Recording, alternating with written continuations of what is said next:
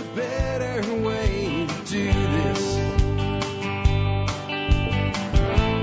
Let me show you a better way. Hi, folks. This is Jack Spirko with another edition of the Survival Podcast. As always, one man's view of the changing world, the changing times, and the things we can all do to live a better life if times get tough or even if they don't. Today is June 3rd, 2013. It's Monday, but we're going to pretend instead of just Monday, it's Monday. That's something you don't ever hear here, and I don't think a lot of people do monster trucks on Mondays.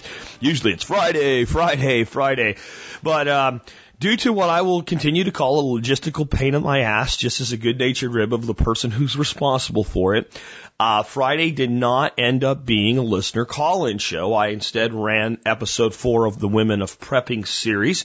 And I think it was a great interview, and I think a lot of people really loved it, but you did miss out on Friday. So we're going to do it on Monday. These are your calls. You pick up the phone and you mash some numbers, or in this day and age, most of the time you touch some numbers on a touch screen. And the numbers you want to touch are 866-65-THINK, 866-65-THINK. For those of you that don't like to spell it out, the actual number there is 866-658-4465, 866-658-4465, but seems like people remember the Think line easier. Again, 866-65-THINK. If you pick up your phone, you call in right now, you won't get anything but an answering machine because this is a pre-recorded podcast. It's not a live call-in show, but leave me your message, your question, your comment, your suggestion, whatever it is. Try to do it in 2 minutes or less. If you're making a point or asking a question, do it first and then give details. It'll work out a lot better for you. I promise you'll be more likely to get on the air. And then, tune in for the next week or 2 or 3, I would say at the most, and wait to see if your call gets answered. If it doesn't, consider calling it in. Usually about 3 weeks out, the calls atrophy and they don't really get handled. So I picked random spots from the newest to the oldest, to the beginning, to the middle, to the end of the last couple of weeks' calls, usually, to try to make it more democratic as I screen the calls. Where I start from has a lot to do with where I end up on, as well as the quality of the calls and whether I can hear them or not. Do not call from the back of a motorcycle or while running a weed eater. 'Cause if you do that, it's going to be really hard for me to put you on the air and try to get a good cell symbol. I had a call today from a guy I know, and I forwarded his own call back to him just because I couldn't hear what he was saying. It was just bad cell signal. That's something you can only do so much with because there's nobody on the other end of the line to tell you. But look to see if you have a couple bars before you do, and maybe I'll be able to get your call on the air.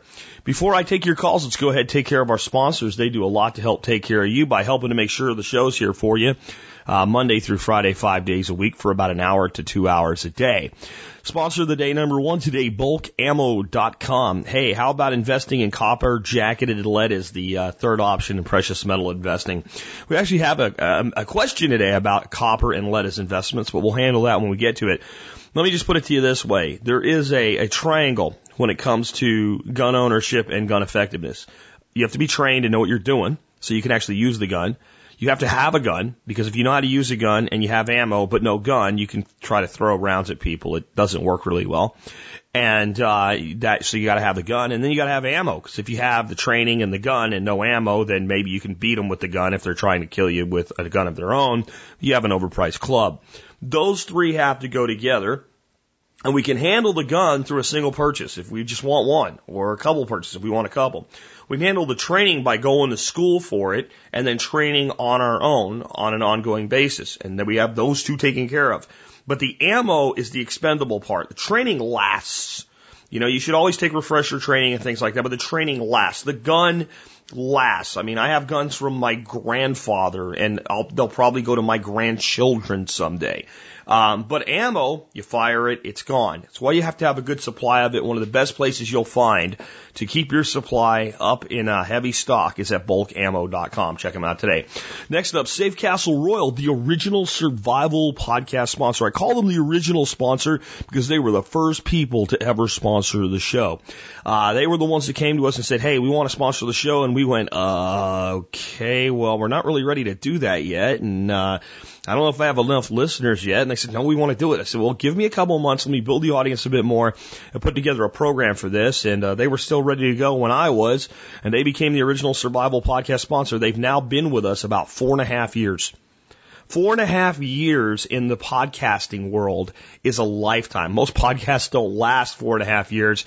Certainly most sponsorships of podcasts don't run that long. And I look forward for them being with us for a long time. And they have everything for your prepping needs you can imagine, from the tactical to the practical and everything in between. And then they have a discount buyers program. It sells for $49. They sell it every day to people who buy it because it's a great deal. And if you're a member of my support brigade, you get it for free. That's real support from a real sponsor. Check them out today. The best way to find their website actually is prepared.pro. Another one of those things that is easy to remember, prepared.pro. Check them out today. The best way to visit Bulk Ammo, Survival, Safe Castle Royal, and all of our sponsors would really be to go to the survivalpodcast.com first. Click on their banner in the right-hand margin. Then you know you're dealing with one of the actual sponsors, not a brand pirate. Remember, sponsorship at TSP isn't something you just show up and get. You have to apply as a sponsor. Yes, we do turn people down, and those who have been around for a while know that, yes, we fire sponsors. We really do it. It's not just more, in the words of Paul Wheaton, no, it's not just marketing. It's true. We really do. We protect our audience, and we believe that sponsorship is not about selling ad space. It's about a true endorsement. All of the sponsors carry my true endorsement. Last but not least, do consider joining the Member Support Brigade. You'll get great discounts to Bulk Ammo. You'll get discounts to Safe Castle Royal. You'll get discounts to most of our other sponsors. And about 30 other supporting vendors will give you discounts. If you're buying stuff in the self-reliance world, you know what? You're going to get your money back many times over every year. $50 a year, and then there's a military discount that'll save you even more money. Remember, you can pay by cash, check, money order, or silver. Just go to the members page, and at the bottom you'll see you can sign up using your credit card or with PayPal. In fact, you have to use PayPal if you're using your credit card, because I don't take credit cards. And the other way is to pay by mail, and there's an option for that there. I had a question that didn't make it on the air because the guy went on and on and on and on and asked the same questions like 3 times over. But I will answer his question here because it's a pertinent time to do it. He said, if you pay by silver, is it a better deal than the military discount? And the answer is it don't matter. Because if you pay by silver and you're in the military and you write the discount code that you get from me on the form and get the military discount, obviously we can't fractionalize silver very well through the mail. So what I do is I just give you the discount in time. So there's a military discount that's pretty good, and we just take the percentage that would be discounted and we just add it to your membership so you get more months. So it's a better deal all around if you get the service discount. With that wrapped up, let's go ahead and get into the main topic of today's show, and let's take your first call. Hey, Jack Lee from New York calling. Love the show. I just have a quick question about the show you had recently about the permaculture design. When you referenced the aquaponics system, you mentioned it would be some 55-gallon drums being used, I guess, for the fish there. My question is during a barrel-based aquaponics system like that, if it's outdoors, wouldn't the heat of Texas cause a problem for the fish there in such a small drum? I don't know. I don't know if there's fish that would survive that temperature. I'm not really sure. I'm not too familiar with aquaponics.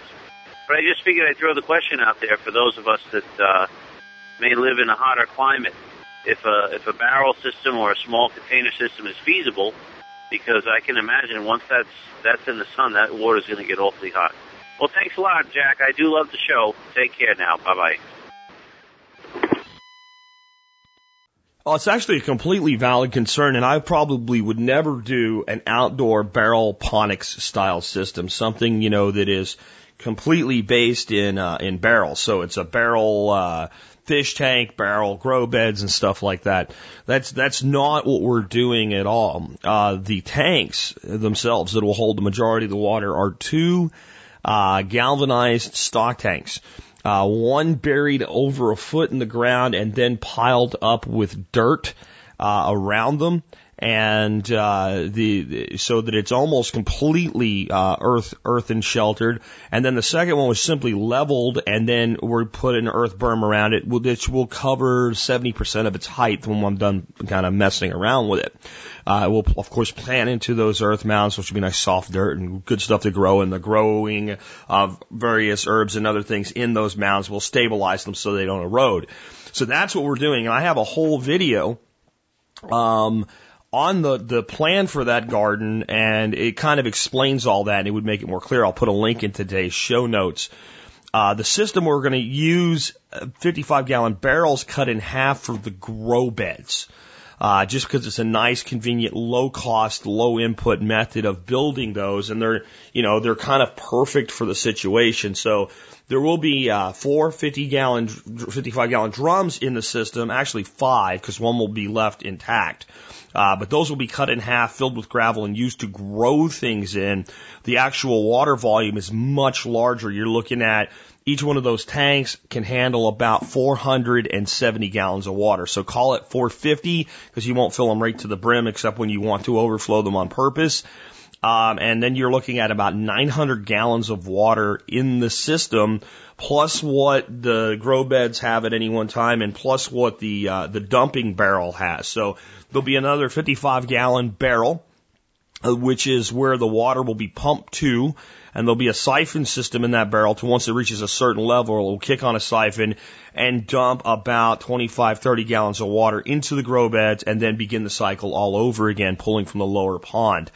So these are basically in-ground ponds, which is the reason I went ahead and answered this question instead of just basically finding you, tracking you, throwing you an email, say, hey, look at the video, is it's actually an extremely valid concern when you're trying to do outdoor aquaponics in a climate where you get temperatures. The tropics are one thing, but a lot of times the tropics you're looking at temperatures in the 90-degree range. Whereas when you look at a place like Texas, you're looking at days that are 110 degrees. And that's a big difference. And it's also in the tropics, you have that kind of a constant temperature, things sort of equalize, normalize out. Where Texas, you have this big heat spike in the summer and it gets cold in the winter, and it's a little bit more hard to maintain things and keep kind of a somewhat steady fluctuation, or minimize the fluctuations in your water, because one thing that can really harm your system, not just the fish either, could shock the plants, it's quick swings in the temperature. It's one thing for the water temperature to get very warm. It's another thing for it to go from, very cool to very warm very, very fast. That can cause shock to roots and fish. So one of the ways we can mediate that is a lot of water. So instead of having a system with, 50 gallons of water or 100 gallons of water, a system with 900 gallons of water in it, there's a lot more effort needed to move the temperature of that much water.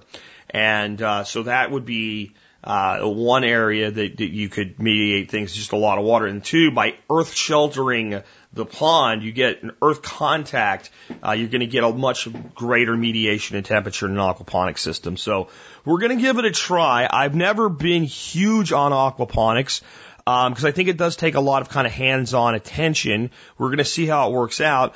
If nothing else, it'll become a nutrient cycle. So it may end up being something we're not growing tilapia for food. I may be throwing simple goldfish in there and using it for the fertility that it generates for the plants. We'll see. We'll just see as we go. Anyway, great call. Let's take another one. Hey, Jack. Chris from New Hampshire. Question. What are your thoughts on investing in copper and lead, bulk copper and lead? And here's the reason I ask. I heard not too long ago this person saying that the way he invests in precious metals, he invests in copper, lead, and brass. Obviously, he's investing in ammunition, and that's a good idea. And I love the show you just did on silver. But here's my take on it. If there isn't much more to this ammo shortage, and there's a big underground market for ammunition manufacturing, would it be a good investment? Would the price of even brass or lead or copper spike? And if it does, would that be a good investment? Just my thoughts. I love the show. Enjoy everything you do. Have a good day, and God bless. I have to answer that and it depends. If you're storing copper and lead because you have the ability to produce your own ammunition with them, and you're storing them as a raw material for reloading, I'd say it makes some sense. But with the price of components, now that the whole complete catastrophe, overboard, nut job, everybody freaked out and bought everything they could, is kind of past us, and we can buy components again fairly easily, it probably makes sense for that purpose to store actual components. And if you are playing it for a monetary gain, the complete components would be worth more than the raw material. So I would lead toward, if you're even thinking about it from an ammo perspective, as components, rather than the raw material. And I would also say that if you're going to store one of those, that more than copper, lead, because casting bullets is easy. Making copper jackets for them and bonding it together the way the ammo manufacturers do is not generally something you can just knock out in a day and sit there and knock a spruce plate over and start dropping them out. There's actually a cool way to make expanding lead bullets that works really well without a jacket. I'll give you right now. And what you want to do is you want it to make two different melted pots of lead. And in one pot, you want to melt pure lead with no block tin or no wheel weights or anything like that in it. So it's a soft lead. And in the other container, you want to melt very hard cast lead. Wheel weights is a great, just wheel weights, maybe add even a little bit of block tin on top of that and what have you, and harden your lead. And then you need to make a dipper. And you need to make a dipper. A lot of times what people use is just a cut piece of a brass shell case. And you can play around with it a little bit till you figure out where you're getting what you want it to be.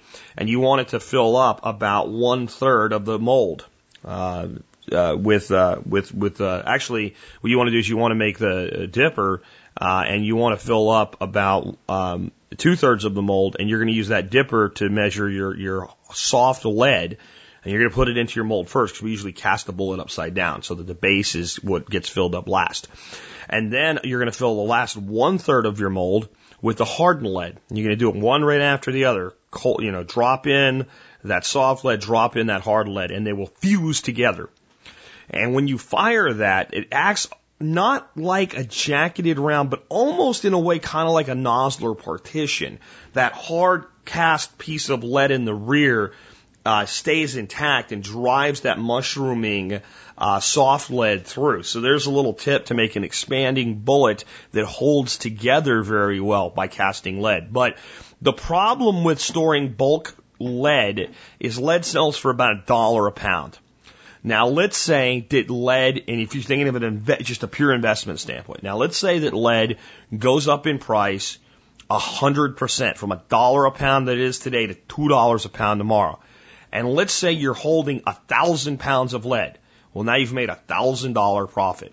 But how much space is 1,000 pounds of lead going to take up? It's such a low price per pound that it's hard to store in bulk. Copper, not as bad.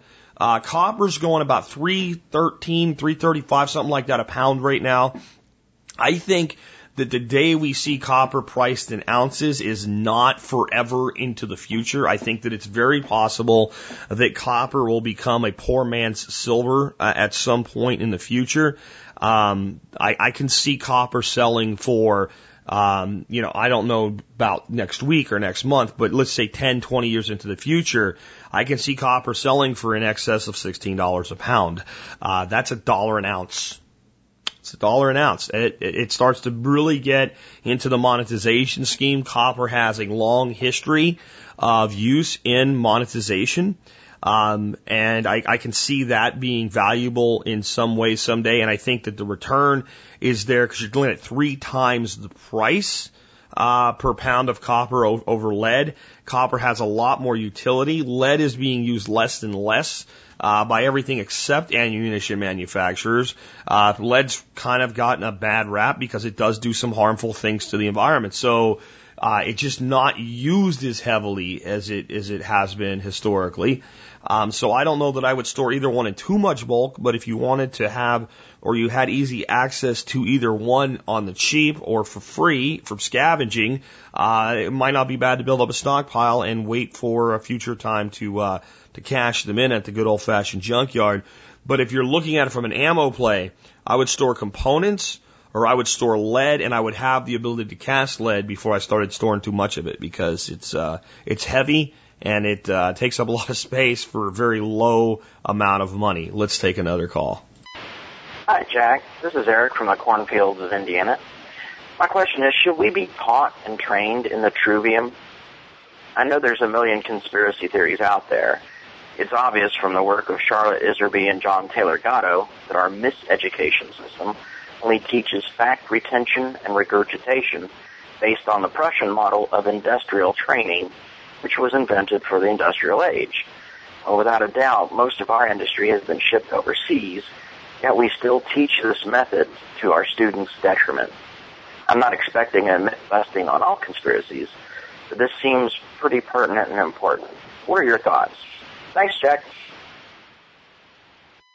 You know, the trivium is actually something that a lot of conspiracy theorists kind of latch onto, and I really wish they wouldn't, because it discredits it.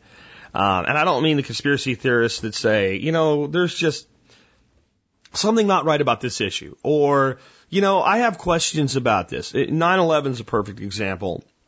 Do I think that the conspiracy theorists have it all right? No.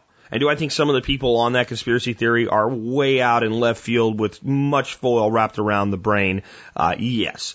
Do I believe the official story? No. No, I don't believe the marketing, okay? I know there's some questions.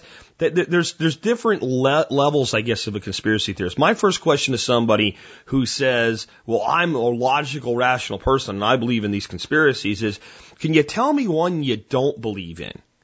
And if they can tell me one, like, you know, this has got nothing behind it, this is not, then I tend to like go, yeah, okay, I can take this person at their word. But if they're a person that's like, well, yeah, sure. And you say, well, what one? And they don't have any. It's like, well, what about JFK? Yep. And I believe everything about it too. What about Oklahoma City bomb? Yep.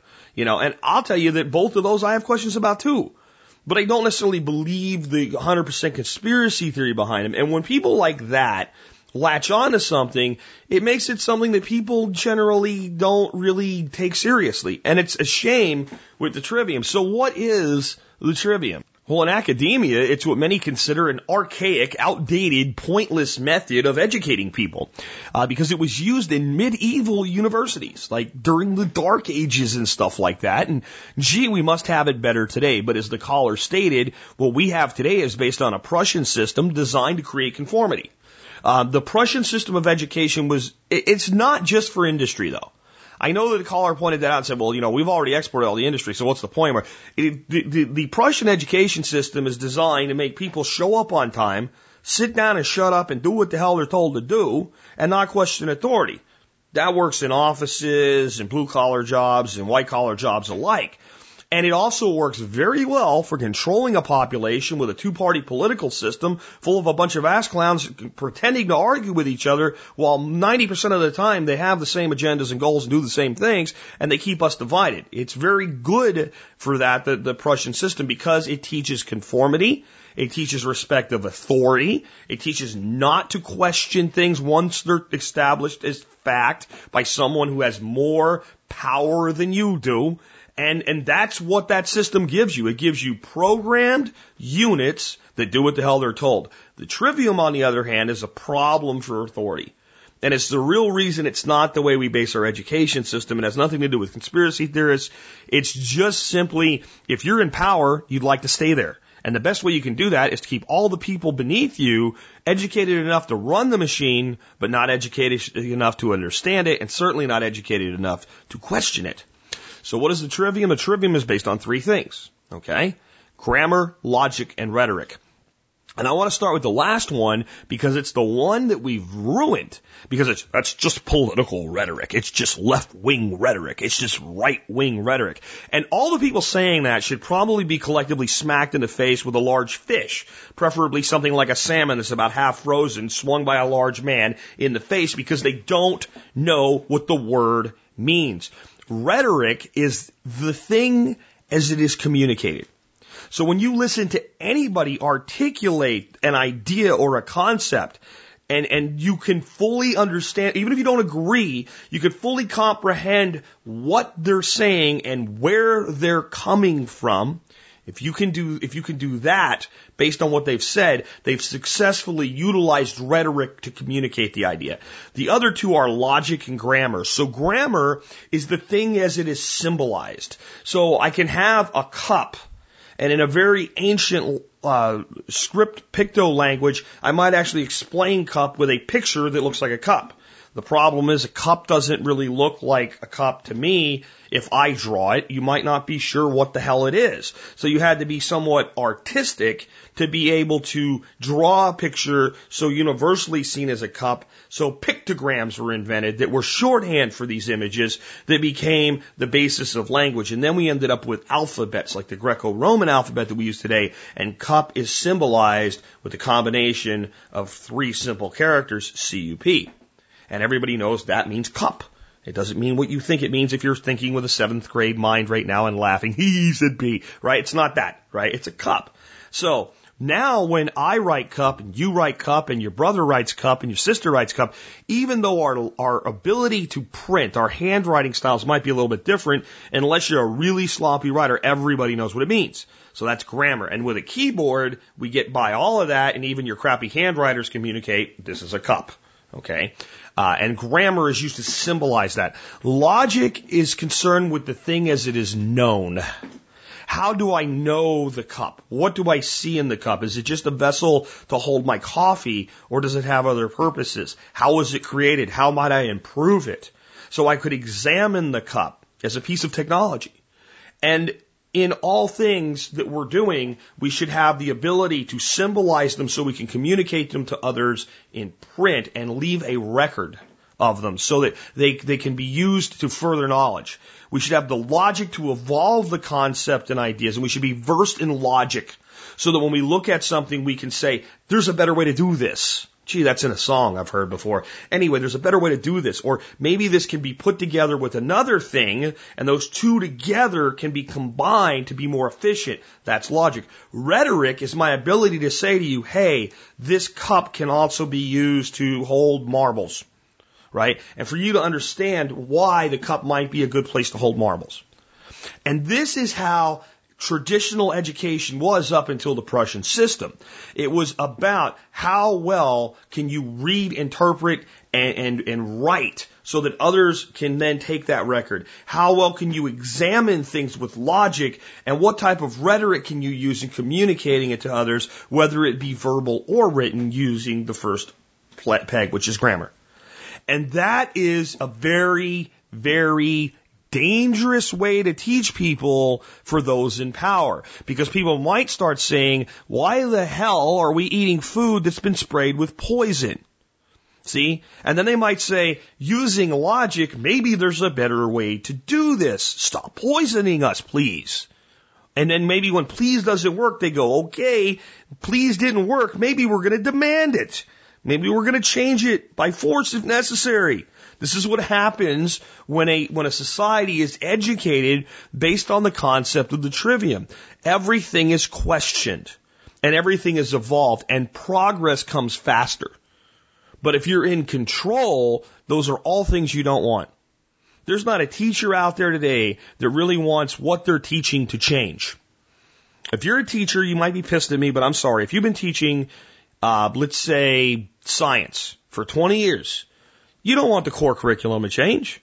But there's certain things that change in science that cause that core curriculum to change. Everything we thought we knew about something becomes turned on its head when somebody makes a new discovery in quantum physics. And I know that generally doesn't affect science as it's being taught in the 5th grade, but it could if we were teaching children grammar, logic, and rhetoric. Because maybe they would already be ready to start discussing the higher concepts of science in the 5th grade, and maybe then they would be interested in simple, stupid things like the difference between potential and kinetic energy. See, maybe they would be interested if they understood how they applied. And that's the big thing with the trivium. You very quickly roll into the world of how does this matter? Is this relevant? Does it apply? And the other reason people in charge don't like that is sometimes the answer is no. Doesn't apply. I don't need to know this. I don't need to be messing with this, at least right now. And that creates students that go, we don't want this anymore. We want that instead. We want to evolve the education system. We want to evolve society. That's what the trivium leads to. And it's a big part of what brought an age of knowledge out of the dark ages was this concept of grammar, logic, and rhetoric. So should we be taught it? Of course we should. Will they do it? Probably not. Let's take another call. Hello, Jack. Brian here from Northern Illinois. And just was taking my 50-mile commute. That may sound familiar to you. And was listening to NPR.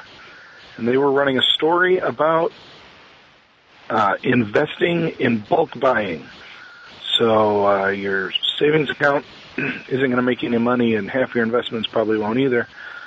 But you will definitely get a return on investment by going to Costco or whatever and buying a bunch of garbage bags and stuff like that. So it's nice to see that even people that you wouldn't normally think about it are kind of getting into the maybe the preparedness mindset, even if it's by the false flag of investment, maybe.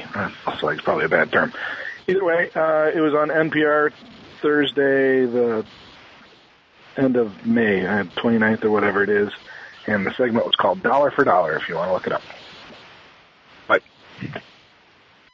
Well, it's good to hear, and, this is a place where, you'd say you'd think you wouldn't hear that, but I don't find that to really be the case. I think that many people that would classify themselves as liberals and progressive have two real problems. One, they have a problem with people having a right to defend themselves and being armed. And two, they have a problem with people actually profiting from their efforts. If we could just get past those two things, most of those people are actually very intelligent, logical people that could do a lot for society if they weren't fighting with people that are like, you know what, I do have a right to defend myself and I do have a right to my property, especially the property that I've earned, and I'd like you to stop redistributing my wealth. So I actually don't find it that unusual that people from, let's say, a left-wing perspective would start turning toward the prepping mindset. A lot of those folks, maybe for I wouldn't say the wrong reason, but maybe for not quite the same reasons we are tuned into the fact that we have a lot of problems as well. And there's certain issues from a prepping standpoint that are completely universal and totally without regard to politics. If your house burns down, you got a problem whether you're a Democrat or a Republican. If there's a pandemic, trust me, it'll kill Democrats and Republicans equally. You will not have a pandemic that, wipes out all Republicans or wipes out all Democrats, though some very twisted people on both sides of the political spectrum might actually think that would be a good thing because they're very sick, twisted people. So you're not going to have those types of occurrences that are uniquely affecting only one segment of political society, so to speak. So it stands to reason that this would be universal, but there's another thing that's going on. People are more and more beginning to realize a couple of things. The stock market isn't really a great, safe place to be investing your money. It's up and down and sideways and back, and people are getting slaughtered there, and they're just starting to go, maybe I'll still have my 401k or whatever, but I'm not comfortable putting all my money in there. And then they're also figuring out debt sucks. You have a couple of recessions and people start to figure out that debt sucks, so they start paying off their debt.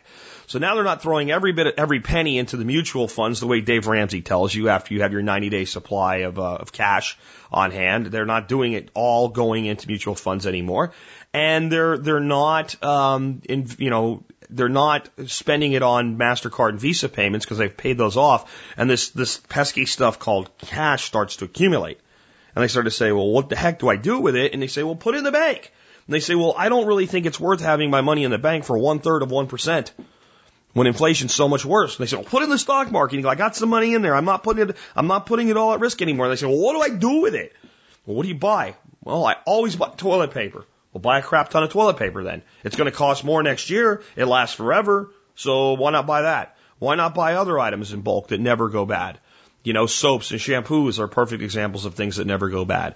Then they start to say, well, maybe it does work with food if I don't go overboard. And all of a sudden, you're into prepping. And you're into prepping via stockpiling. And I think that is a way that a lot of people actually do come to this out of mainstream thinking that would not call themselves a survivalist or even a prepper. And I think that's just going to become more and more prevalent in society. And there's a reality. That reality is this is nothing new. And up until about the first decade after World War II, this is what the majority of Americans did. Nobody went to the store 3 times a week in 1950. I'm telling you, they didn't. I'm telling you, where I grew up, they didn't do it in the 80s. But people were doing it in the 80s. Nobody, had dad swing by the supermarket every night on the way home from work. That wasn't done. Shopping was something that was done once every week, usually once every 2 weeks. And for people that lived a little bit out in the country, it was something you did kind of once a month. You made a supply run. It was this consumer age and this concept that type of thinking was for poor people, which doesn't make any sense at all when you really think about it, considering that the wealthy person in 1950 did this to a higher level than a poor person because they could afford to. But somehow we got sold on that bullshit. Somehow we got sold on this mentality that it's an on-demand world, and you should have whatever you want whenever you want it. And that came with credit card debt and everything else, but it also came with this lack of a desire to actually build a deep pantry. You know, where there's still people that live in the country that don't call themselves preppers, but boy, are they proud of the fact that they canned, 15 cases of tomatoes last year. And they'll tell you, I got a bunch of tomatoes in there. Here's a jar, right? And that's the remnant of that. And it used to be that people would just that was no big deal, except unless you were the one that canned the most, right? And it's just human nature that since we have logic and reason and rhetoric and grammar, that these ideas cannot be lost because the trivium still exists as a concept, and it is the way people think, right? I'm tying it back into the last segment a little bit. It is the way people think. What is the first thing you do when you want to know something in this day and age? You usually probably go online. Before you went online, you pulled out an encyclopedia. Remember encyclopedias? I do. I remember doing reports for school with encyclopedias that were 20 years old because that's what we had. And then going to the school library after class so I could use a more updated encyclopedia. It was 15 years old, and a lot of the stuff and reports being outdated. Right? But today we don't have the encyclopedia that they try to sell you a new series of every other year. We have the internet. So the first thing you do when you have a question is you go to Google and you look it up. And what are you using? Grammar. Because you're reading, right? And then once you have that, then you apply logic to it and go, does this person seem like they make sense to me or not? Or is this person an idiot? Is this some crazy guy in a car screaming at people?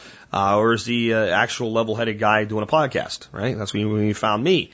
And then you're using that logic, and then rhetoric will be the process by which you explain it to others, right? So with that being the case, when people get into a position today where they're like, well, what do I do with my money? They start saying, alternative investments and things like that. And sooner or later, they come across these ideas that were just lost. We resurrect them. And that's what's going on there. Anyway, good call. Thanks for letting us know. Let's take another one. Hello, Jack. This is Racer038 on the forums.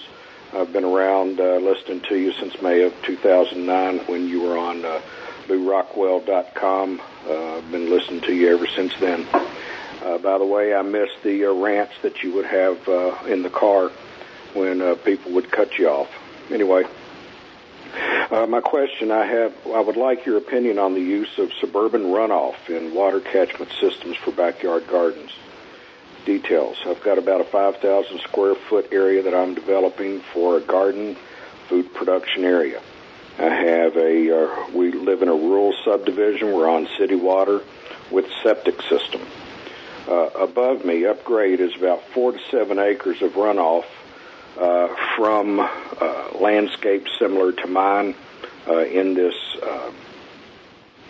subdivision. The culvert is adjacent to my house, and during times of gully washers, the water will run diagonally across the 5,000 square foot plot. My neighbors all use lawn chemical services. They all have septic systems. They all are above grade to my house.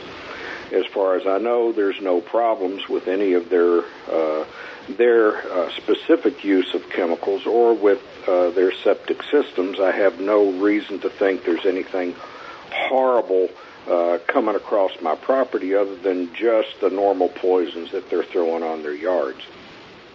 So the question is, I'm just wondering if I should try to use this water.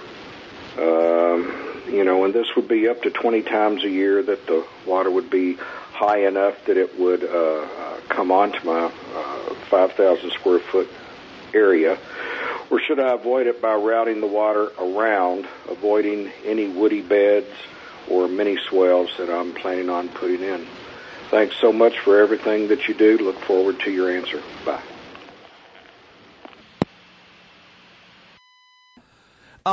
So this is one of those ones where you're like, I really don't like this, but yet you also have to kind of temper it with some logic and reason there and determine how big the risk really is. So you have all these neighbors having these chemical companies spray their lawns. The good news about that is generally these chem lawn companies are pretty good about following procedure. And that means they tend not to overuse these chemicals because it's a direct cost to them. So they're trying to maintain a proper profit margin, and this is where profit actually helps us in more than one way. The fact that that company is concerned with profit means that they're probably going to apply all the chemicals at the recommended rates and the recommended amounts and the recommended frequency. And why is that important?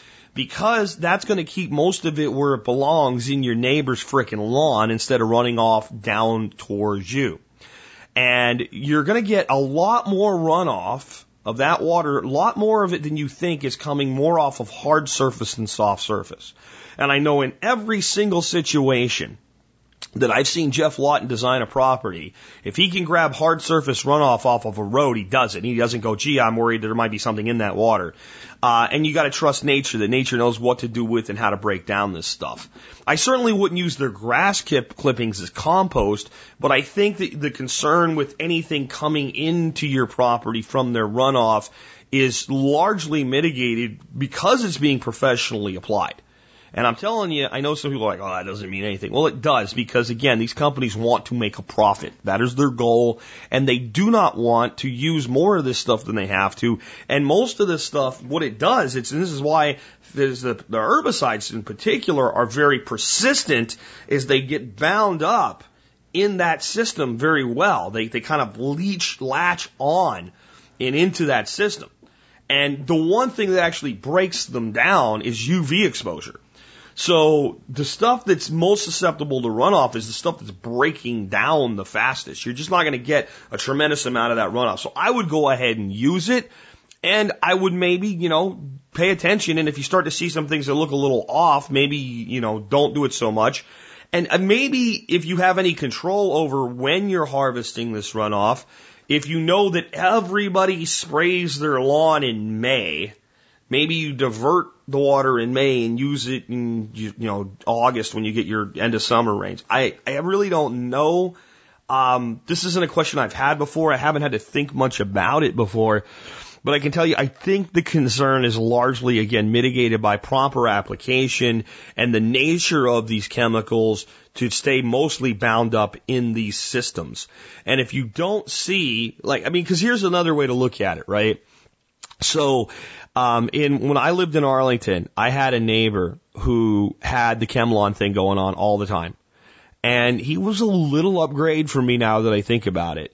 And you could see right where he had his perfect grass, and I had my weed infested yard that I loved because it was so low maintenance. I never had to do any real work on it, and it just kind of rocked on. I never watered it, and it kept the dirt down, but there was dandelions and everything. Well, when he had his ChemLawn guys come and spray his yard, and he was so proud of his beautiful Bermuda grass, is that what he had? I don't remember what he had, but his turf grass, so beautiful, and my weeds didn't start dying. So that gives me a lot of encouragement as well, that, you don't see that the person, when you have somebody with two treated lawns on both sides, you don't notice the lawn in the middle losing a lot of its dandelions and things like that. So, and my backyard was just completely riddled with it. And come to think of it, my other back neighbor, had the ChemLawn thing going on too. So the fact that these people surrounded me and it didn't really affect the weeds on my property tells me that the water coming from their property might have been bringing in a little bit of it, but not a tremendous amount of it. Because again, the whole point is for that stuff to bind up in the soil and maintain the area where it's put. Now, when you get a clown doing it for themselves and they're doing it in excess and they're not following recommended recommendations, then they're more likely to create a runoff issue. Now, I'm not saying that it's good and okay and healthy for all of these lawns to be treated like this, because the one thing that's going to run off, it won't do you a lot of harm, but it does a lot of harm to our groundwater, is fertilizer. The chemical fertilizers are a lot more likely to be part of that runoff, but diluted and spread across your land, which is being done organically, it's probably not going to be an issue. Let's take another one.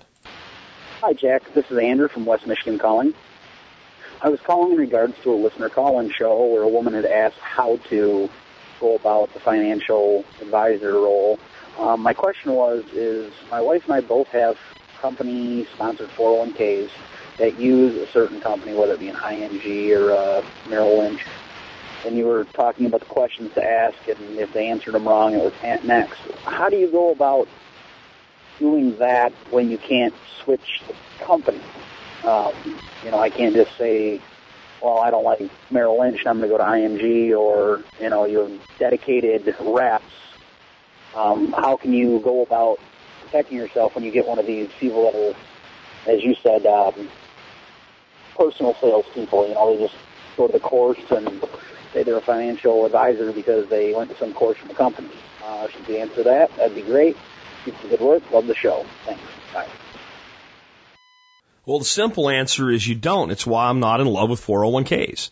I believe that the only way you would ever get me, if I ever found myself back in the prison of employment again, of investing in a 401k, would have to work like this. If my employer matched dollar for dollar up to 5%, I might really consider doing a 5% contribution. And the reason is I will immediately get a 100% return on my investment. And if there's a reasonably conservative, somewhat safe option in that plan, I might choose that and just take 100% return for what it is. And you wouldn't get me to put a penny over the 5%. If they did that up to 10%, I might not even go up to 10% though, because I might rather take the other 5% into something like, if I want it for retirement and I want it tax deferred, into a Roth IRA where I have complete control like you're talking about. This is the issue with 401ks. It doesn't matter who your plan administrator is. It doesn't matter who they dress up in a monkey suit and send out to your home to do this. It really doesn't, because the plan is the plan is the plan. And the plan's going to have 5 or 6, or if you're lucky, 12 options in it. You're going to have to pick what's there. The only thing you can do inside those investments is to look very carefully at all of the options, which won't take long because there's not many of them, and pick the ones that work best for you. What you generally do have is a fairly decent fund that will follow the stock market index fairly well. And you'll generally have something that's at least along the lines of a bond fund. They used to have just plain old money market style cash funds in them, and they've slowly eradicated those and replaced them with funds that largely invest in U.S. bonds. U.S. bonds are the closest thing to a safe haven these plans have now. So one thing you usually can do is move money inside there, and this requires you to pay attention. And at some point say, well, this market's had a long enough rally, it's probably going to go into a retraction, and go ahead and move your money in the account over to, the closest thing to a cash equivalent that they have. There's some concerns there, though. One is, in some plans, just because you said do it doesn't mean it happened very fast. Sometimes it takes up to 30 days in some plans for that money to move, and that's a little bit harder to really know, hey man, this thing's going to start crumbling. I'm going to start, making this thing happen right away. But those plans are pretty rare, but they're probably going to become more common. This is what I like about 401ks. People just changed rules, because these things aren't really rules because they weren't laws. There was no law that said there had to be a cash option in your 401k. They just all had one. Now they don't. Now your money's tied up in there and there's no more cash option. You want to be in cash, but yet you can't be. And your financial liar and your HR person says there's no such thing as a risk-free investment, and you don't want your money in cash anyway. It needs to be paying you some type of a return. And they don't know what you want. And now your money's stuck there. And you say, I've had enough of this. I just want my money. And they say, well, as long as you have a job here, you can't take it out. You can't roll it. You can't even pay a penalty and get your money. Your money's tied up. So the simple answer is, how do you, what do you do about your financial advisor that's connected to your 401k plan? Is nothing, because they don't really have much of an input or a say so anyway. And the options in these things are just limited.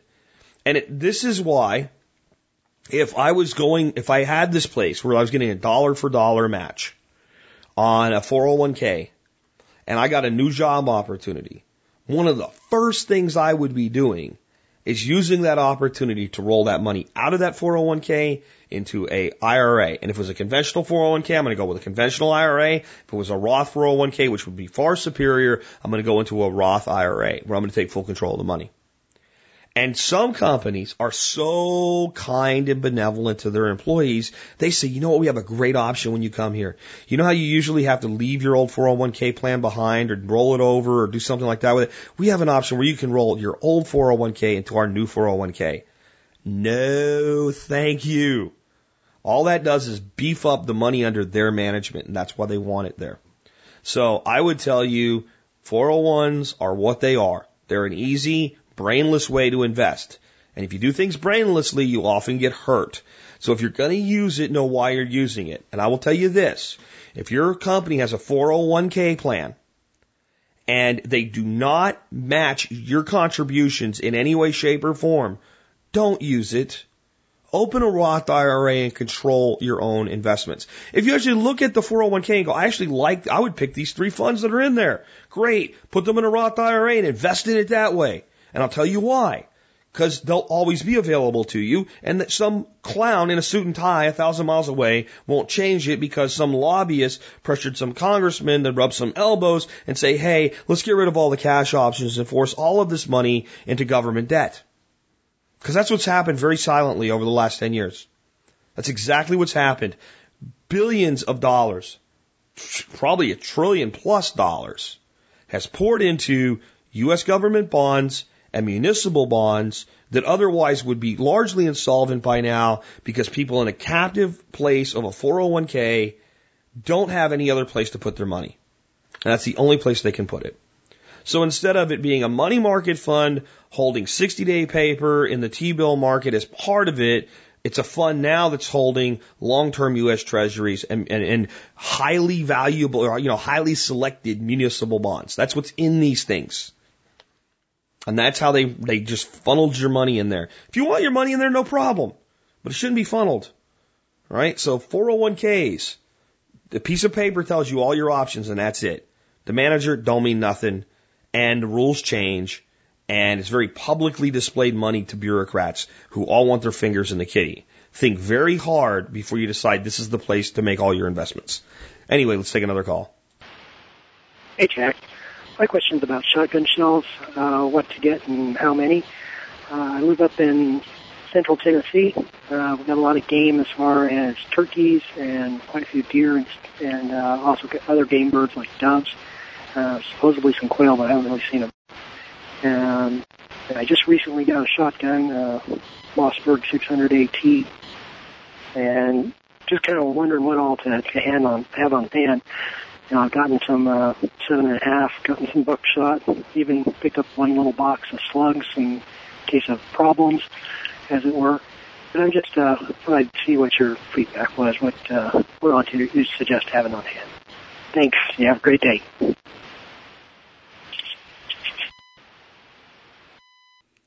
Well, the first thing I'm going to recommend is I did an episode a while back that was all about shotguns, and a ton of the information was about the ammo itself and different shot sizes and things like that. And I think that it would be probably a really good episode for you to listen to. Now, it's a while back. It was, I think, episode 550-ish, 551, something like that. I'll look it up, and I'll put that link in the show notes for you so you can go listen to that. And I think that'll help you. And it talks a lot about shotgun actions and things like that. But you can focus on the ammo part of it if that's more what you're looking for. When you're talking about 7.5s and things like that, 7.5 is kind of universal upland game bird hunting. So you're looking at stuff for like pheasant and squirrel and rabbit. I usually drop the number 6 for squirrel and rabbit, but 7.5 will certainly work. You look at 8, you're looking at birdshot, you're looking at quail and doves. I like to actually shoot 9s at doves. It's more than enough in a 12 gauge anyway to bring them down. You got a lot more dense patterns. And doves are fairly fast movers that kind of mock us as they cruise by at 65 and we maybe clip a tail feather. And, there's probably not a bird with a more shots to bird dropped out there than doves. Maybe woodcocks, because those guys are pretty sneaky little guys too. But not a lot of people hunt those anymore. So that type of stuff is really in the neighborhood of the small game world. When you look at turkeys, a lot of guys are shooting 4s. A lot of guys are dropping even down to BBs for turkeys. I'd say 4s and 2s. You can't, if you're going to look at ducks at all, it's hard to beat, a good high brass number 6 shot. For ducks, it's really a great duck round. Some people drop the 4s on ducks, but I've had good luck with 6s. Copper-plated shot, if you're allowed to use lead shot wherever you're hunting ducks. If not, then some of the new like tungsten shots and things like that, number 6, are plenty of killing on ducks. I would say, though, that if this gun is going to have a potential to be used as a self-defense tool and a survival weapon at some point, or a get out of dodge weapon or something like that, it does make sense to have a fairly good stockpile of buck. And I would say with a 12 gauge, it's hard to beat just good old-fashioned 00 buck. And it's pretty affordable stuff to put away 100 or 200 rounds of. And I would say the same with good old-fashioned Foster slugs. I mean, those two have a lot of versatility with taking big game and using for self-defense. And I think when people only have like a box around or something like that, and they say, well, if anything ever happens, then it'll be there. Well, if anything ever happens, and it's a bad thing, you might need more in a box. You might start to value, even if it's just taking big game for something to eat, you might start valuing those 5 rounds of Foster slugs very, very highly. So I would store at least 100 rounds of Foster slugs and at least 200 rounds of 00 buck. And then I would, kind of kid out your shot sizes based on your average use per year. And I would have at least 2 to 3 years, what your average use is. If you're not a hunter and you just want it there, then, I'm thinking like 7.5. So I'm probably going to store a couple hundred rounds of, either 8s or 9s. I'm going to probably score a couple hundred rounds of. 6-shot, I'm going to probably store about 100 rounds, and then either 2s or 4s or BBs or something like that for your upland game birds. I'm going to store somewhere in the neighborhood of 50 to 100 rounds. And that's going to be my minimum, there. And we actually store more and not so much of the BBs and 2s and stuff like that because I don't use those and I don't do a lot of turkey hunting. And if I had to, feed myself in this general area, turkey is probably not what I'm going to be doing it with. And I have a tendency that I would probably in that situation start taking headshots with a 22, because it's more efficient, than that. And if I'm in that place where I'm trying to feed myself, I'm not really worried about game laws, and it would be legal in Texas anyway. So, but I really recommend you listen to episode 551 all about shotguns to get a real understanding of the different shot sizes, uses, patterning, and things like that. But those are my basic recommendations for shotgun ammunition storage. And again, I consider those minimums. I don't think it would hurt anybody out there to have 400 or 500 rounds of 00 buck and a couple 300 rounds of slugs, and that's something you can do at a box at a time. They're generally pretty affordable, and that's kind of like a copy canning thing. When you go to the store and you're going to buy a box of 00 buck, buy 2. I mean, the stuff lasts forever. So those are my thoughts. Let's take another one. Hey, Jack, this is Country Vader in Tennessee. I had a question that's coming off the silver presentation you did, or talk you did, and it's really around the safes more and protecting them. I've been looking at a safe for a while, and I'm honestly looking at above ground gun safe with a fire rating, and my question really centers around it is the only place to put it, honestly, is into my garage, and I'm concerned about putting it in my garage, so every time I open my garage door, people are going to see that I have a safe in that. When I talked to the actual safe store about it, they said actually as a deterrent to thieves and people, because they're going to move on to a softer target, effectively. But I wasn't really buying that 100%. I could see an angle on it, but on the other side, I'm advertising. I had something precious in a safe. So I want to get your thoughts around that. Maybe it's a Joe Nobody question about protecting your wealth or advertising, I have sensitive things. All right, thanks for all you do, man. Bye.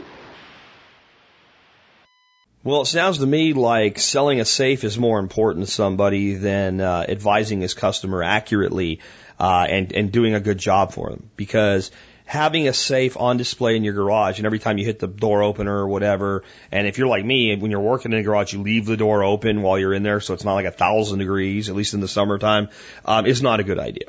It's not just that it advertises that you have a safe in there. It advertises that you're a person of means.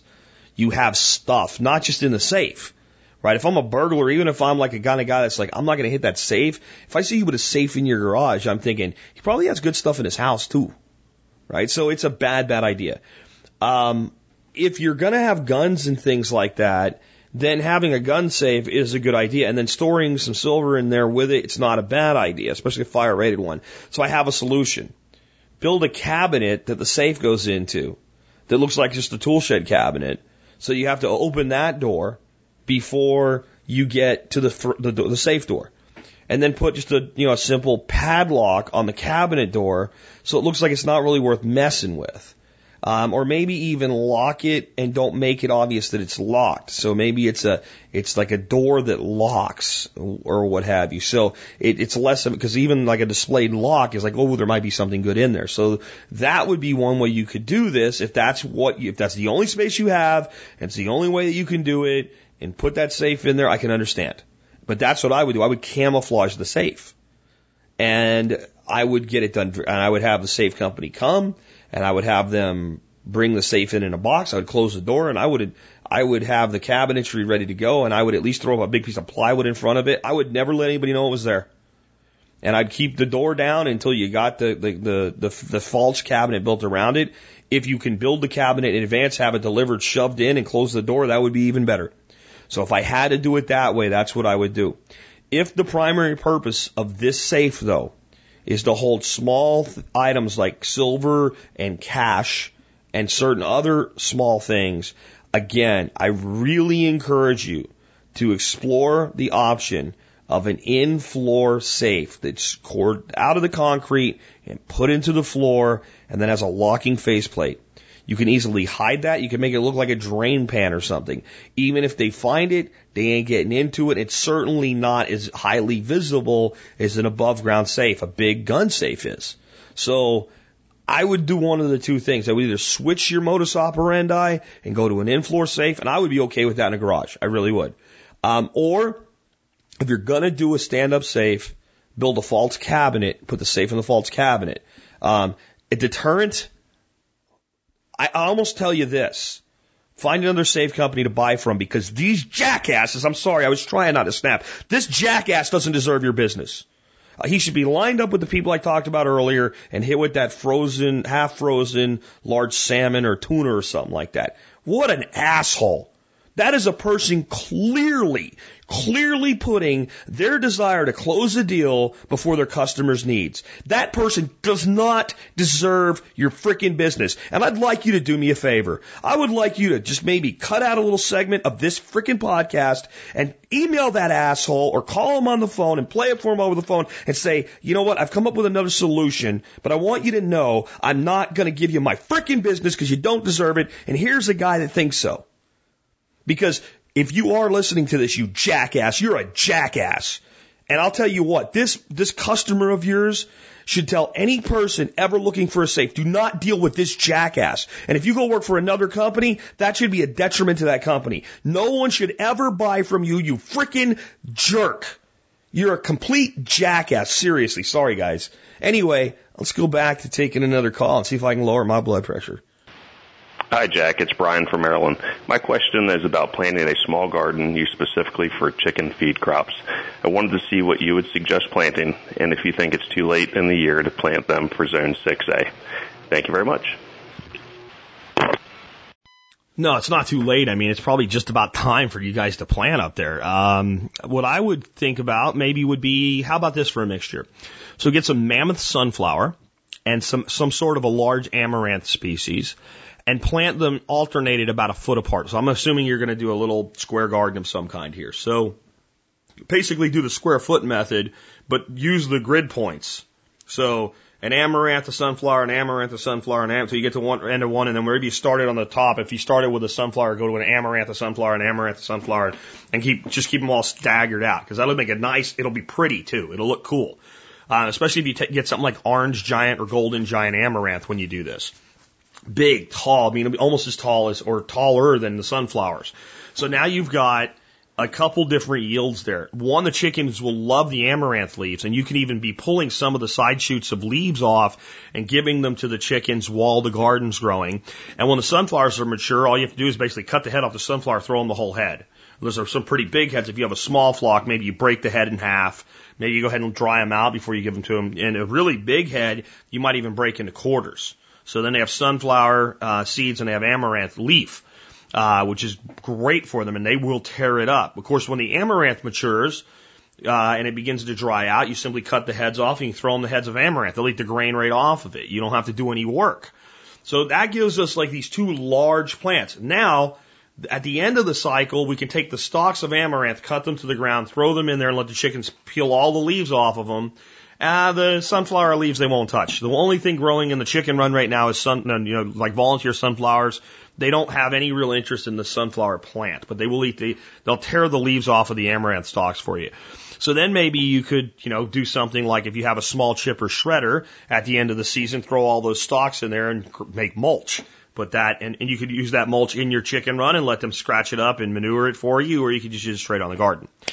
So that would take the vertical space. Now let's take the floor space up, so to speak, so we don't have any weeds to worry about for, even though our chickens would probably eat lots of weeds, they won't necessarily appreciate them all.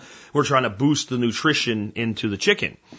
So I might make up a seed mix very similar to what's on my wood core beds, with the absence of daikon. They're not real fond of daikon, But you know what they do like? They like turnips. They both like the tops and the balls of turnips. You can slice the turnips and throw them in there. They'll eat those, and they'll certainly eat the turnip greens. So maybe I'd make up a seed mixture of turnips to take the place of the daikon, buckwheat and cowpea. And in your climate, maybe you use more of a northern pea, because you can probably even grow like regular peas up there. But if cowpea will work for you, and I think it will, it's a pretty quick growing plant, and you have plenty of a hot season left ahead of you. So I'd probably just use what I've been using, which is buckwheat and red cowpea, along with millet and turnips.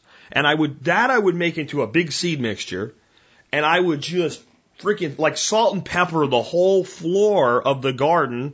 And you might even wait till your amaranth and your sunflowers have emerged. Not maybe gotten big, but they've just started to emerge. So you know where they are, and you know you've gotten good germination on them, because the buckwheat's going to go fast, right? So you might give it 4 or 5 days, because that'll usually get your amaranth and your sunflower up. And salt and pepper the ground with that stuff. Use a little bit of an inoculant for your cowpea, some sort of a pea and vetch inoculant. Slurry method with that, and just pepper the ground with it. Don't mix your fine seeds in with the slurry. What I mean by slurry is we did this, and there's video of the workshop. You put your cowpea, and if it comes pre-mixed with the buckwheat, if you buy it that way, just go ahead and throw the buckwheat in there because it's a big seed. You pour a little bit of inoculant in there, and you make it wet, and you rub it around. Throw that down, then go back over it with your turnip seed and your millet seed, and throw a ton of millet in there. I mean, just like you're doing grass seed. And then put a thin layer of compost over that. And water it good. And from the time you put seed in it until you get everything really up, water at least daily. Just until you get it up. Then you're going to have this carpet under, and the amaranth and the sunflower are going to go like gangbusters, because they're going to race that buckwheat to the light, and they're going to go much faster. And when they get up over that, then you've got a nice little bit of shade for all of your stuff that's down in the garden, all that stuff that's growing low, and it'll do just fine down there. You may go in and prune out, because sunflowers get those big leaves, maybe prune out the leaves on your sunflowers once they start to really get big, like 2 feet up, and then leave the rest of the leaves. If it needs some sun down in there, you'll have no weeds. The chickens will love the buckwheat, they'll eat the leaves and they'll eat the grain. The buckwheat is not good to give them in the height of summer, because if they eat too much buckwheat, they can become somewhat photosensitive and actually get sunburned. That's one detriment with buckwheat. But if they're eating a lot of other things, a little bit's not going to hurt them. So you can pull a couple stalks here and there, because it's going to be thick, and you might want to thin it out and go ahead and give them that as it's growing. But at the end of the season, you ain't worried about photosensitivity, because you don't have that intense sun anymore. So then you could just let your chickens into the garden and let them take it down for you. Or you could go ahead and harvest it and give it to them as you choose. That would be one way I would do a chicken garden. And I could probably come up with 10 different chicken gardens. That's just the one that sprung to mind, probably because I'm working with a lot of those plants right now.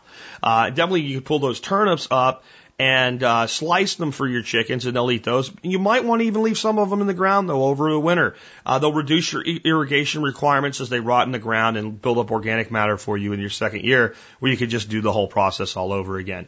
The other thing that would make this a good garden for chickens is a sustainability standpoint.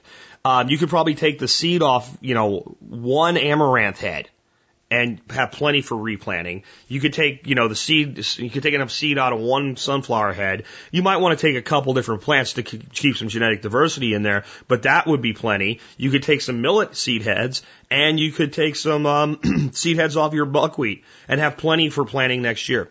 Just a thought. Let's take another call. Hey, Jack, Dan from Arizona, Easy Aries on the forum. I have a question about using shredded office paper for mulching material. We go through a lot of it at work, and it's not sensitive documents. Most of it only has a couple lines of two or print on it. So I have access to a lot of it for my use. Anyway, my wife and I are just moving on to our 3-acre property. So I have a lot of mulching to do, and I'm looking for any cheap and free materials that I can get. Anyway, I'd love to hear your comments on that, if it's possible. And thanks very much for everything you do. Bye-bye. Well, I'm not real worried about the inks. Most of those are going to be soy-based in a printer environment like that. And like you said, there's not that much on them. And so I'm not really concerned with toxicity at all, but I don't think it would make a good mulch. Shredded paper tends to blow away really good, and it turns into a matted kind of goopy mess when it's wet. So when it's dry, it blows away, and when it's wet, it kind of becomes this like oozing pulp, like reverts to the state that it was before they turned it into paper. That said, it is quite useful. Maybe if it was used under a mulch layer, it would almost be like a weed blocker if you got enough of it, and really almost like using like thick newspaper, but it would need to be thick or it actually can dry soil out if the paper's not thick enough, and then a mulch layer on top of it. Where it would work really good is for composting. You can either use it directly as a carbon source, and mixed with greens and other carbons, and you compost the hell out of it and get a ton of great compost out of it. Or it can go straight in as bedding with worms. And I think that most people today, with the amount of waste most people produce, would be much better off vermicomposting than composting, because we don't get enough material to do a proper compost pile. So if you used it for vermicomposting, it would probably be very, very valuable, but I would stay away from using shredded paper as mulch. If anybody has any other uses for this or has successfully used shredded paper as mulch by treating it a certain way or doing something with it, or used it as maybe a fertility holder in some way, let me know. Otherwise, I'm going to say not mulch, but yes, compost. Let's take another call. Hey, Jack, this is Jason in South Coastal Georgia, Jason 389 on the forum.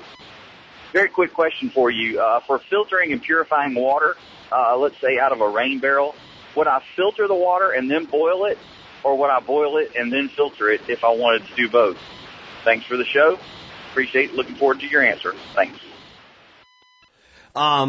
You're in a situation where you're really concerned with your water if you're doing both, and maybe you shouldn't be drinking that water. From a rain barrel, generally speaking, I would just say if you use a good quality filter, you're good to go.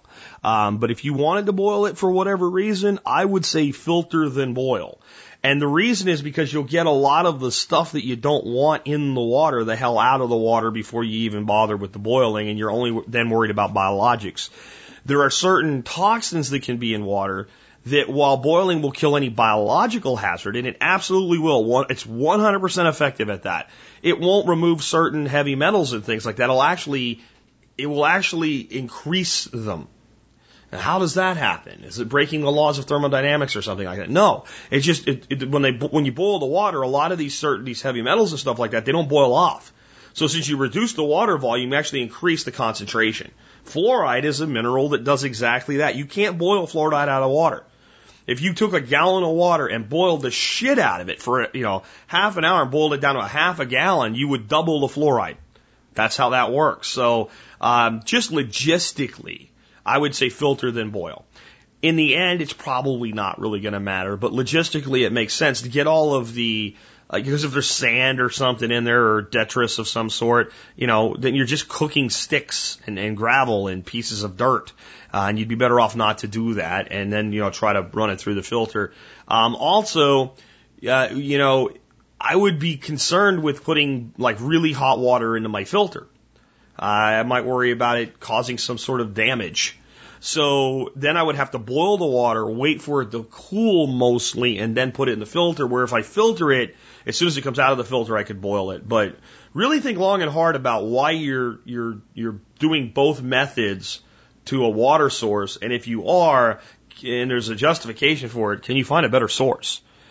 Because if you had a roof and you were catching rainwater off of a roof, and you were keeping it in something that wasn't, letting the water turn green or something like that, and ran it through a Berkey, I'd drink it all day long. I wouldn't even worry about boiling it. But if you want to do both, boiling second. Let's take another call. Hi, Jack. I'm a new dad to a 1-month-old son. What's the best long-term investment plan that I can start for his future? Thank you. Darius from Hamilton, New Jersey. A couple things you could do that are really easy is you could buy him a couple ounces of silver a month and keep it in a safe or a safe deposit box or something like that for him in the future, because that's something that, when he gets old enough and you hand it over to him, he's a lot less likely to go party with and a lot more likely to hold on to long term and understand the value in it. Another thing that, I get down on bonds sometimes because of people being forced into them, but a U.S. savings bond is not a bad investment in and of itself. And people say, well, what if the dollar fails? Well, then, cash is worthless too. So saving money versus saving bonds, it's, you get at least an interest rate on it. So, you could buy them a bond every month. And those two things make a nice little portfolio for someone to get started with. And you could save some cash for them. And I would, let me tell you what you don't do. 529A plan. Well, that's for college. And that makes the money tax deferred and there's no taxes on it. And you know what? 2-year-olds, even if they make a little bit of money, they don't pay any tax anyway. They just don't. I mean, the amount of money in an investment for a child for a very long period of time is going to be such that their income is so low that they don't have any tax consequences. They're going to have to, make $6,000 a year in profit before they're going to be taxed at any real meaningful level. So there's no advantage to that. Plus, that money's now squirreled away in a way that it can only be used for college. And you might be a very proud new father, and you might be thinking, my little child is going to grow up and one day walk across the high school stage and move his tassel from one side to the other and then go off to college. And you don't know that. You don't know that. And I don't care how much you think it's the right thing, it might not be the right thing. So why should their money be held in a vehicle that requires that they go to school to get it, or determines what type of school that they might want to pursue? Maybe your kid will grow up and want to take up a trade, and that trade will be something that money won't be approved for. Well, what's he going to be? A beekeeper or something? How about a helicopter pilot? My son decided he didn't want to do it, so it ended up being a moot point, but considered going to flight school. And as soon as he started looking at it, he realized that if you wanted to get the most out of flight school, learn to fly helicopters, not fixed-wing pilots. There was a lot less helicopter pilots out there. It was a much better career path. And you might be doing crap for the first 5 to 10 years, but after you had that kind of experience behind you, there's a really good living to be made, with people flying things like life flight helicopters and things like that. And so he considered going to helicopter school. Well, you'd think that, 529 would allow you. Nope. Can't use it. Doesn't happen. You could go take aviation in college, but that's not what he wanted to study. He wanted to actually study how to fly helicopters. So he would have to pay a penalty to get his own money. So I really am not a fan of locking up money with specific requirements for children other than age-based. If you want to put a trust fund together and say, well, you can have 10% of the money when you turn 21 and the rest of the money when you turn 25, I think that makes a lot of sense, because should you pass away or something like that, a 21-year-old that gets a sizable chunk of money will generally find a way to eliminate it very quickly and very stupidly. And if you're around and they want to do something that makes sense as the trustee, you could then you could write the trust with an exception to be made by the trustee. So that you could then say it's not the trustee, I guess the child would be the trustee, but as what's the word I'm looking for? Don't worry about it. The guy, administrator or the overseer or whatever, there's a right word for it. It doesn't matter. But as the person that basically is in control of the trust, you could say, you can set it up so you can make an allowance for withdrawal. You can say, I approve this by approval only up until a certain age where it all transfers. Those are very, very sensible ways to hold larger pieces of money for young people so that they don't get a case of the dumbass when they turn 18 and throw a big party and have, their favorite rock band play or something like that and have no more money. But when it comes to small investments, it's hard to beat just a squirreled away pile of cash, savings bonds, and a couple ounces of silver a month. I mean, that makes a lot of sense. And there's also really nothing wrong with opening up a bank account for them. Generally, that's something you wait till they're about 5 to do, though. Take them to the bank, explain how a bank works, explain how holding money in a savings account works, and have them put some money there, and explain that we don't put all our ducks in one, or all our eggs in one basket. Even though the smiling little man at the bank says you should put all your money here and get interest so your money can work for you. Since he's only given us 1/3 of 1%, we have this other investment. I think that's a great way. And I think as your child, and that's stuff you can do now, putting away these things. But as your child gets older, start to explain investing at a survival podcast level to them pretty early on. This is a tool and this is going to last forever. And one day I'm going to give it to you. And as you get older, we'll start buying you your own tools. Or guns. And I mean, you don't buy a gun for a 1-year-old. I know some of us do, and it's really an excuse to buy it for ourselves. But as they get older and you start teaching them firearm safety and things like that, the same thing can be said about a gun. This was your grandfather's gun, and one day I'll hand it down to you. These are investments too. And I think it's very important as parents that we start broadening our children's definition of investment as early as possible. And understand that an investment is something that lasts and continues to provide for you in the future. That's what an investment is. It doesn't even have to have a gain, right? A screwdriver might be worth a little bit more money in the future than today, but that's not why we have a screwdriver. We have a screwdriver so we can turn screws. But if we buy a high quality screwdriver that will last for generations, it will continue to turn screws for us in the future. That makes it an investment. As long as we don't lose it, that's why we should take care of it. And I think that that's something deeply missing in the hearts of Americans when it comes to investments. We want somebody else to take care of it, right? But when you buy something like a collectible firearm, you clean it, you take care of it. And we need to restore that to America, that we think of all of our investments that way, including our monetary investments, that I'm going to take care of it. I'm not going to just have a guy do it, because the guy doesn't give a shit about you. He says he does, right? Plays golf with you once a year or whatever, doesn't really care. Now, maybe you have a good friend that really cares about you that's a financial advisor. But if you have a financial advisor you talk to twice a year, by the way, the one that I fired just called me, and I don't know if I'll return his call or not. Depends on what he wants. And I mean just called me when I started this. Then they don't care about you. They really don't. They care about you as a number in their account file.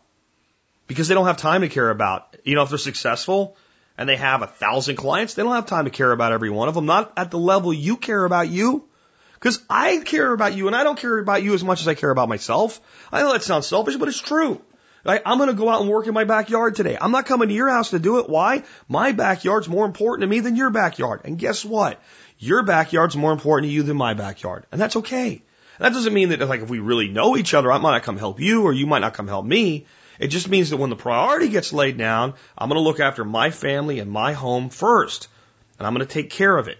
And I think that that's something we need to be teaching our children about their investments. It's not just something you just put away and let work for you, in the words of the smiling banker, when it works for you at 1/3 of 1% today. Okay? It's something you take care of. You pay attention to. You watch it. If it's not performing right, you change it.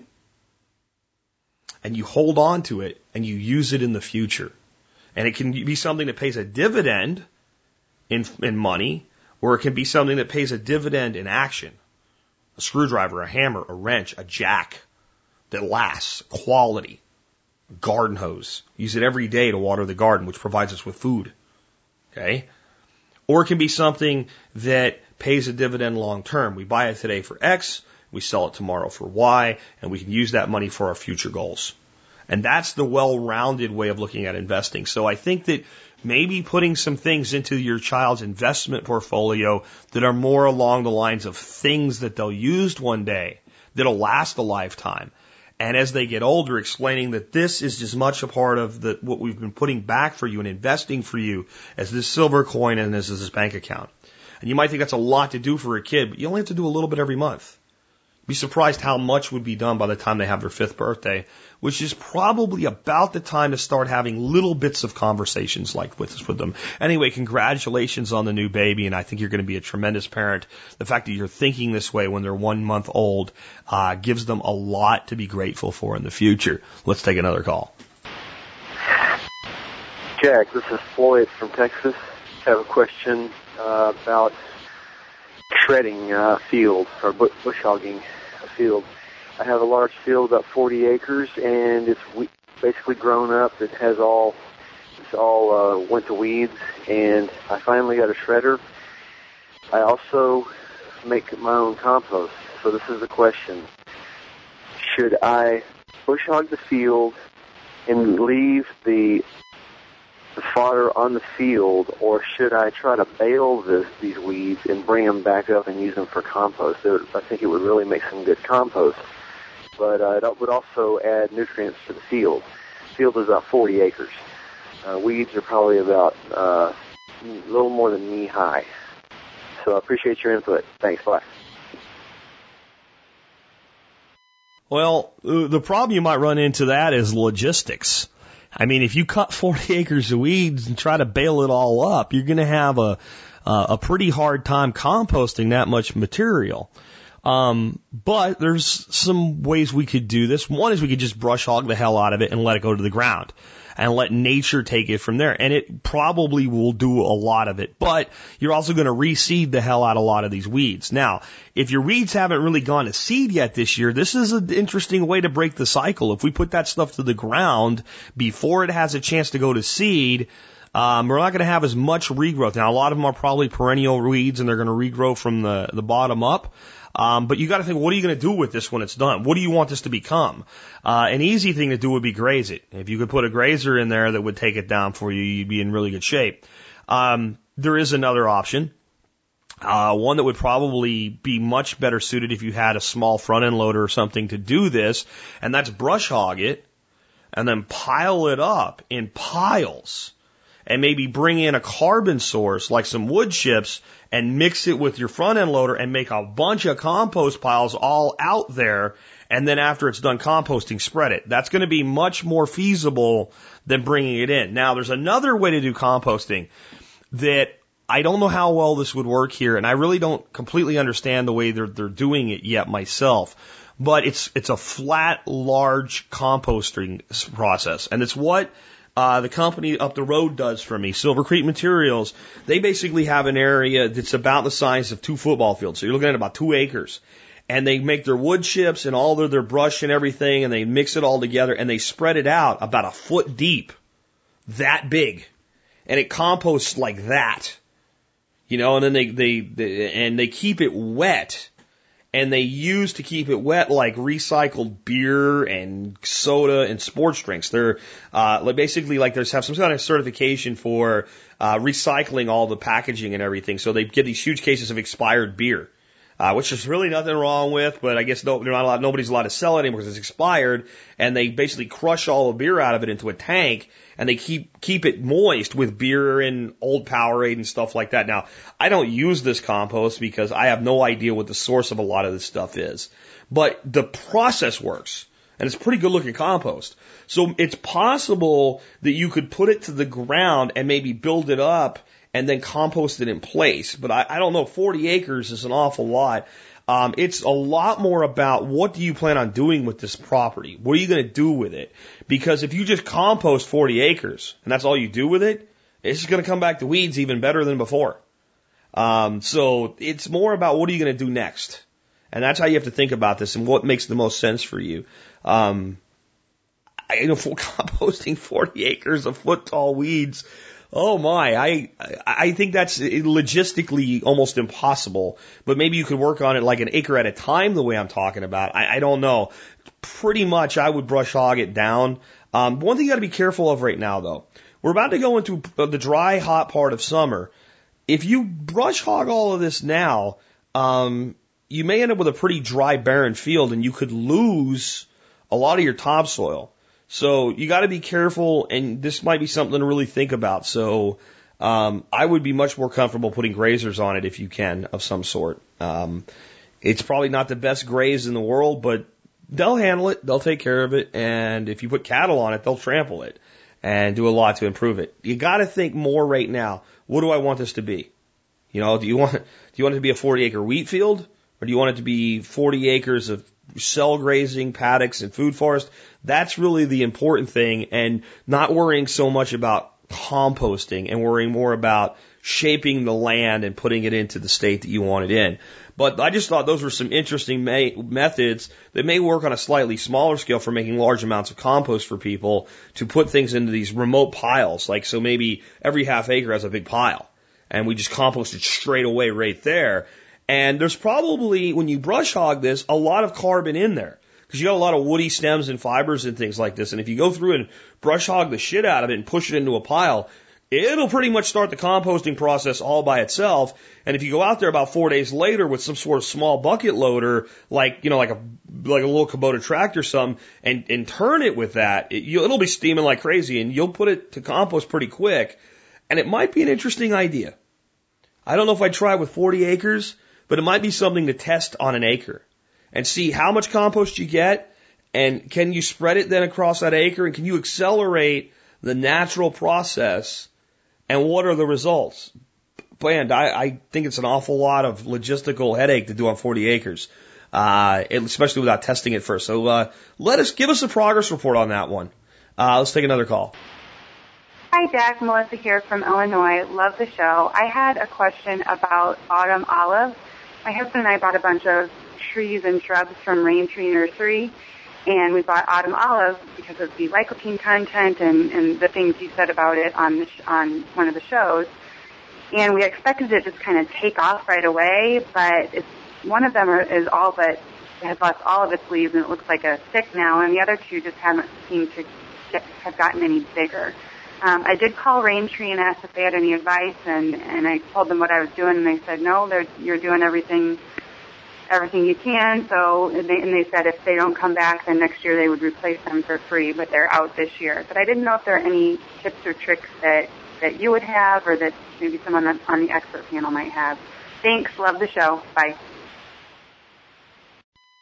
Well, autumn olive is a really hardy nitrogen-fixing plant that's so hardy that it can become invasive and reproduce on its own in the wild, so to speak, and kind of run amok. And a lot of highway departments have found that out by planting it for erosion control and for repairing soils, and it kind of goes crazy. The thing is, it's not really a problem because it's inedible. It fixes nitrogen. If you let forest succession happen, it's not going to last in the long term. It's a support species. So only when people are trying to make things look like a golf course does this become an issue. That said, there's one thing autumn olive really doesn't like: alkaline soil. So I would maybe even run out, and a lot of the soil test kits you can buy at Home Depot and Lowe's, the NPK ratios and things like that are pretty worthless. They don't actually give you an accurate picture, but the pH test is actually usually pretty accurate. So you could either have the test done by a local extension office or something like that, but I'm going to bet you've got alkaline soil. You know, you're probably sitting in the neighborhood of 7.2, 7.4, 7.6, something like that. And if you've got that, autumn olive can handle acidic soils down into the 4.8 range, but doesn't really like it when the pH gets much over 6.5. So if we test that soil and it's alkaline, some soil amendment to raise the pH in the soil just where they are might turn them straight around. And we can do that just by adding some sulfur. We could put a pine tree there, start throwing some pine needles on the ground around them. But if we want to just, if we test and we get an alkaline pH, something 7 or higher, 7's neutral, but if we're that high neutral, autumn olive might even start to be a little lax at that. If we get, especially with like a 7.2, 7.4 soil pH, flip that pH on its head and give it a little bit of sulfur, or use an organic fertilizer specifically for blueberries or azaleas, because that's going to start lowering your pH as well, and keep an eye on it. That would be one thing I would check. The other thing I would check is the plant planted too deep.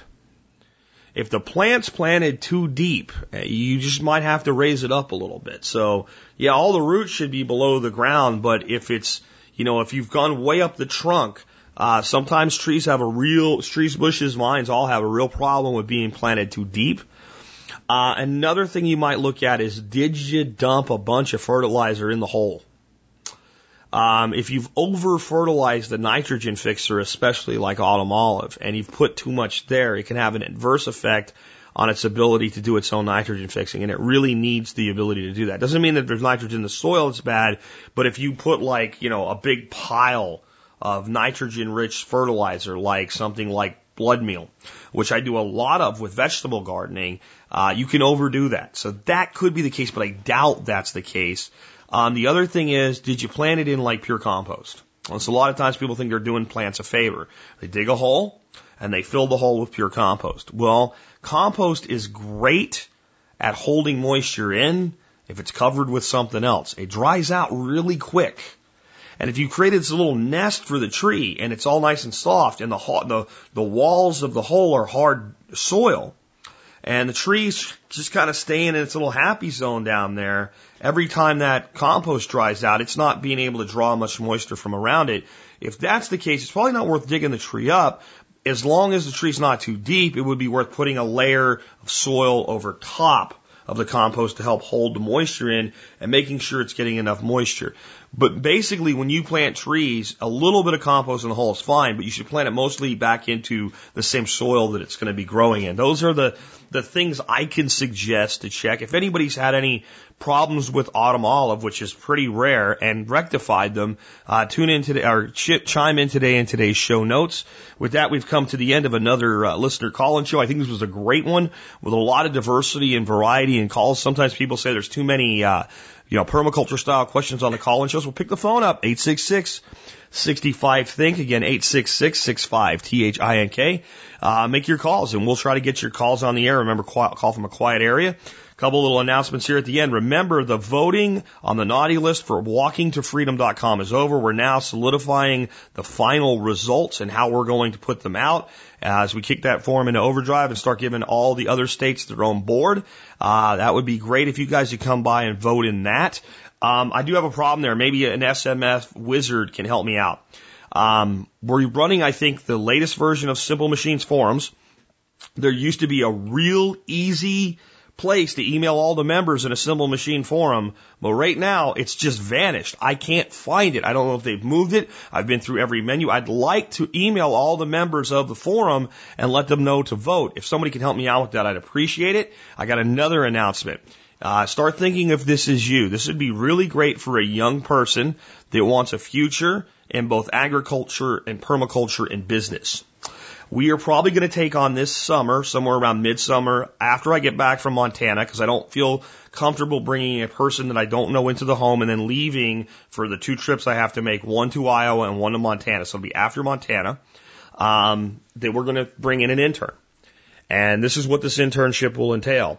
You'll have your own guest room, TV, all that jazz, real bed, what have you, our guest room that we usually give to guests for events. You will work on the property with their chickens, our geese, and our agricultural activities, our permaculture activities. You will also help out as a research assistant for the show. Maybe you'll even do some things like screening calls. You'll establish your own blog to document your time, and you will take that with you when you leave. We'll be looking for a minimum commitment of 3 months and a maximum time you can stay of 6 so that we can bring other people through for this. I've said this would be great for young people, but you don't have to be young. It's just that young people usually don't have a lot of the baggage of life already. You will also get business mentorship. The systems on the property are not yet that involved, but you will be a big part of that.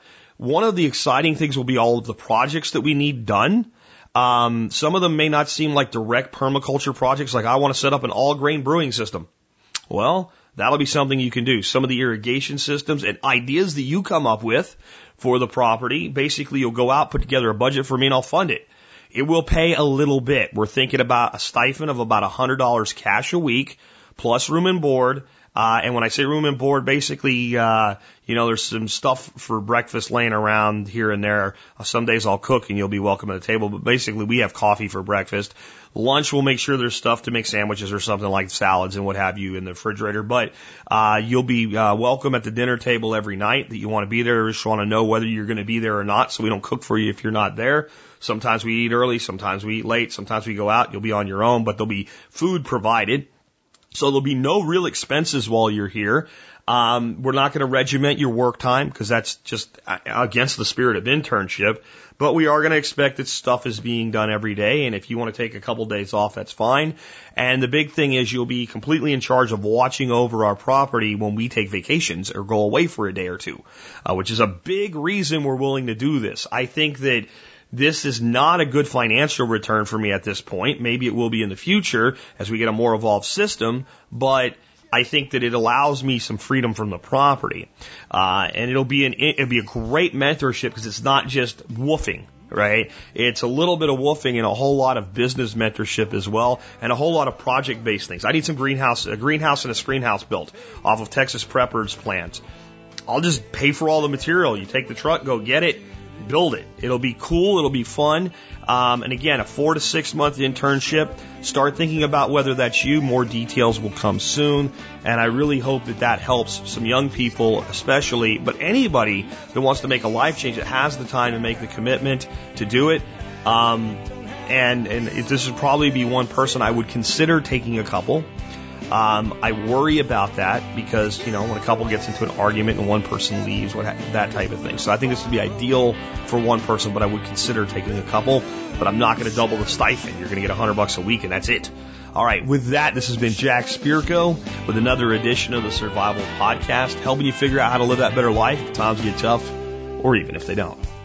It's in our food these days, it's on our TVs. Sometimes we forget we are what we eat. I don't know the answer. It's like there's nothing I can do. It's the price we pay, I guess, and we follow all the rules. There's a better way to do this. Let me show you a better way. You don't have to be another face in the crowd. You don't have to live the way they tell you to. Make your own way and the others will follow. Revolution is you. Revolution is you.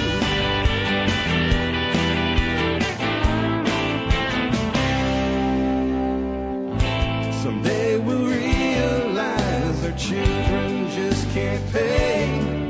'Cause nobody up there cares. They're living for today.